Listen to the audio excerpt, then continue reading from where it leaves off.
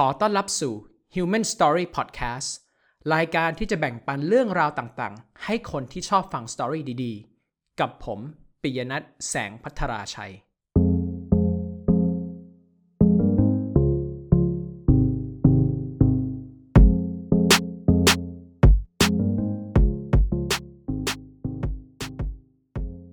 ฟันเหล็กมีความฝันอยู่2 อย่างสมัยวัยรุ่นความฝันแรกคือการเป็นนักเล่นเกมมืออาชีพที่คอยทดสอบว่าไอเกมญี่ปุ่นที่กำลังจะออกใหม่เนี่ยมันมีบั๊กมีปัญหาตรงจุดไหนบ้างความฝันที่2คือการเป็นนักกีตาร์วงดนตรีความฝันแรกเนี่ยตายไปนานแล้วเพราะว่าทำยังไงเนี่ยฟันเหล็กก็พูดภาษาญี่ปุ่นไม่ได้ส่วนความฝันที่2ก็มีทีท่าว่าจะล้มตายตามไปเหมือนกันจริงๆแล้วเนี่ยฟันเหล็กไม่ใช่ชื่อเล่นที่พ่อแม่ตั้งใจให้เขานะคือสมัยเนี้ยการดัดฟันเนี่ยเป็นลุคที่ดูเท่มากเลยสำหรับวัยรุ่นแต่สมัยเมื่อ20 กว่าปีก่อนเนี่ยการดัดฟันน่ะคือการฆ่าภาพลักษณ์ตัวเองทางอ้อมเพราะถึงแม้ว่าฟันเหล็กจะมีชื่อดีๆที่พ่อแม่ตั้งให้แต่ที่โรงเรียนเนี่ยการดัดฟันน่ะทำให้เด็กชายคนไทยหน้าตาตี๋ๆเนี่ยได้ชื่อเล่นใหม่ว่าไอ้ฟันเหล็กความคิดอยากเป็นนักดนตรีของฟันเหล็กเนี่ยเกิดขึ้นจากการมาเยือนของไมเคิลแจ็คสันมันคือช่วงเวลาที่คุณแม่บ้านทุกคนเนี่ยต้องปวดหัวกับการที่ต้องมานั่งซักถุงเท้าที่ดำปิดปีเพราะลูกเนี่ยไปซ้อมท่าเต้นมูนวอล์กฟันเหล็กก็เช่นเดียวกันบ้าคลั่งฝึกมูนวอล์กจนกระทั่งมีเพื่อนในห้องแซวว่าเฮ้ยไอ้ฟันเหล็กดนตรีเนี่ยมันมีมากกว่าแค่เต้นแรงเต้นกานะมึงเอาเทปม้วนนี้ไปฟังเลยเทปม้วนนั้นทำให้เขารู้จักคำว่า rock and roll จากนั้นไม่กี่เดือนถัดมา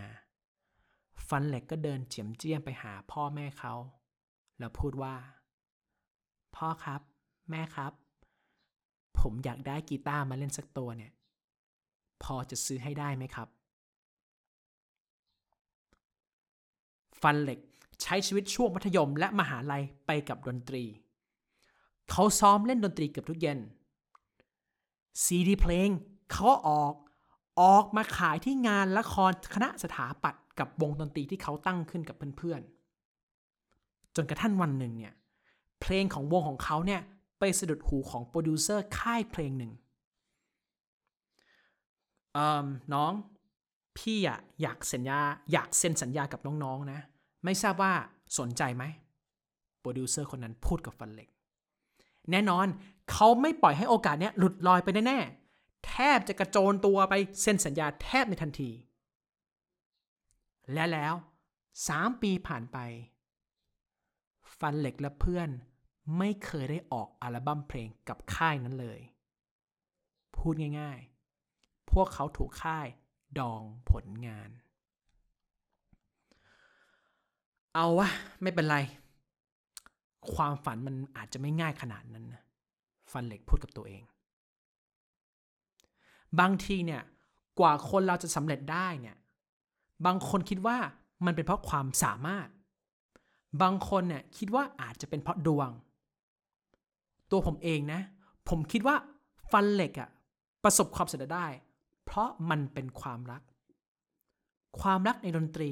ที่ทำให้ไม่นานฟันเหล็กก็สามารถฟิตตัวเองจนมีโอกาสทำงานดนตรีในค่ายเพลงที่เขาชื่นชม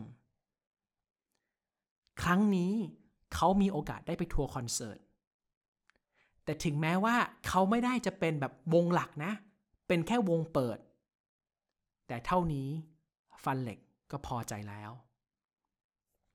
เพลงที่ฟันเหล็กคิดแต่งขึ้นมาเริ่มได้รับการโปรโมตตามคลื่นวิทยุต่างๆแต่ทุกครั้งที่เขาไปออกรายการมักจะได้ยินคำแซวเดิมๆว่าน้องพี่พูดจริงเลยนะหน้าน้องอย่างเนี้ยไม่มีทางดังหรอกฟันเหล็กไม่เคยคิดมากกับคำแซวประมาณแบบนี้จนกระทั่งวันหนึ่งเนี่ยค่ายเพลงขอให้เขาเนี่ยไปร้องเพลงเปิดงานประกาศรางวัลหนึ่ง แต่ไม่รู้ด้วยความซวยหรือเหตุผลอะไรก็ตามนะผู้จัดวันนั้นเนี่ยไม่เปิดให้คนเข้ามาในฮอลล์ฟันเหล็กเลยต้องแบบว่าร้องเพลงเปิดงานทั้งที่ไม่มีใครอยู่ในฮอลล์ฟังเลยการแสดงที่ไม่มีใครฟังไม่มีใครดูไม่ต้องบอกเลยว่าคนร้องจะรู้สึกยังไงพอฟันเหล็กก้าวลงจากเวทีทีมงานที่อยู่ข้างหลังถามเขาขึ้นมาว่าน้องมึงคิดยังไงมาร้องเพลงวะเนี่ยคืนนั้นฟันเหล็กแอบร้องไห้อยู่หลังเวทีเวลาผ่านไปอีก3 ปีแต่แทบจะไม่มีอะไรเปลี่ยนแปลงเลยการใช้ชีวิตอยู่กับความฝันของฟันเหล็กทำให้เขาเนี่ยไม่มีเงินเก็บเลยสักบาทเดือนหนึ่งเนี่ยมีรายได้ไม่ถึง10,000แม่ต้องขายบ้านให้ธนาคารเพื่อใช้หนี้แล้วก็เลี้ยงดูครอบครัวและนี่คือเหตุผลที่ว่าฟันเหล็กไม่รู้ว่าจะก้าวต่อไปทางไหนดีเขาควรจะเดินทื่อๆทำตามความฝันที่จะเป็นนักร้องวงร็อกเหมือนเดิมไหมหรือออกไปหางานที่ได้เงินทำฟันเหล็กเลือกที่จะหยุดการเป็นนักดนตรีแล้วเปลี่ยนบทบาทมาเป็นนักแต่งเพลงแทนไม่ว่าจะความคิดที่แปลกความรักที่ล้มเหลวหรือความฝันที่ล่มสลายคำพูดเหล่านี้ล้วนถูกกลั่นกรองออกมาเป็นทำนองที่กินใจคนฟังเพลงของเขาได้รับรางวัลเพลงของเขาทำให้คนเสียน้ำตาเพลงของเขาทำให้คนเกิดความคิดเพลงของเขาทำให้คนเงยหน้ามาจากโทรศัพท์เพลงของเขาทำให้คนหันเก้าอี้เพื่อที่จะมาดูว่าไอ้คนร้องคนนี้เนี่ยมันเป็นใคร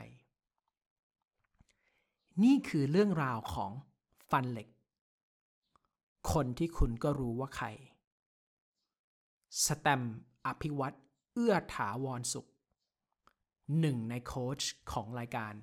The Voice Thailand